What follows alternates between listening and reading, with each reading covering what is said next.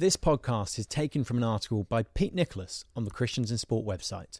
For more content like this, please visit christiansinsport.org.uk. What does the Bible say about doping? Listen into the news at the moment, and it's difficult to get away from doping scandals. We have an exclusive report on Kenya's efforts to tackle cheating in sport. Today it was revealed that 14 of 31 athletes from the 2008 Olympics who failed recent retests of their doping samples were Russians. In this podcast, we won't be exploring the specifics of any of those cases, but we will be looking at what the Bible says about doping in general. At a basic level, of course, doping is cheating. And cheating is both lying and disobeying the sports governing authorities and rulemakers. Both of these are clearly prohibited in the Bible. Colossians 3 verse 9 says, "Do not lie to one another." And Romans 13 verse 1 says, "Let everyone be subject to the governing authorities." But can we go any further in understanding the pathology of doping, other than just pronouncing it a sin? Well, first, it is important to understand there is nothing inherently wrong about sport. At various points in church history, sport has been declared inherently bad or idolatrous by the church. But as the previous blog, What Does the Bible Say About Sport claims, sport is a good part of God's creation, a gift from Him. Doping happens because sport has been affected and infected by humanity's fall into sin. Secondly, what is it that makes doping so prevalent? Partly it is the time we live in and a heady mix of professionalism in sport and drug innovation.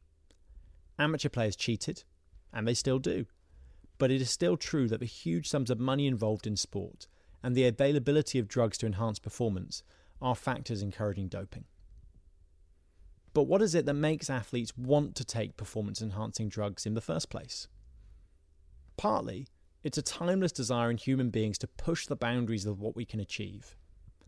The Olympic motto, Citius, Altius, Fortius, faster, higher, stronger, sums it up well. A key aspect of sport is a good desire to see what we can achieve.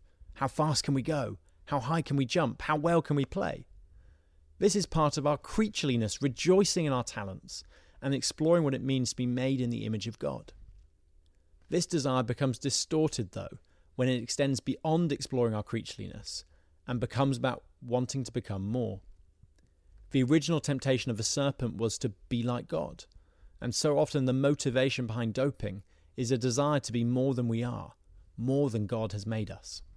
When Lance Armstrong won his 7th consecutive yellow jersey in the Tour de France in 2005, he stood on the Champs-Élysées with people questioning whether he had doped, and he said, "And finally, the last thing I'll say for the people that don't believe in cycling, the cynics and the skeptics, I'm sorry for you. I'm sorry you can't dream big, and I'm sorry you don't believe in miracles." Do you hear the narrative? He was claiming to be more than he was. We sometimes use the hyperbole, that was a superhuman effort, and it was often used to describe Lance Armstrong. But the truth is that the very best achievements in sport show us not something superhuman, but the best of being human. God has given us great ability and also creaturely limitations.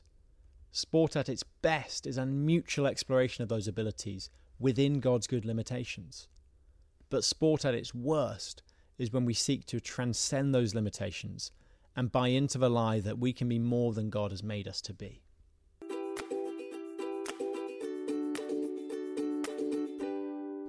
To read more articles like this, go to christiansinsport.org.uk.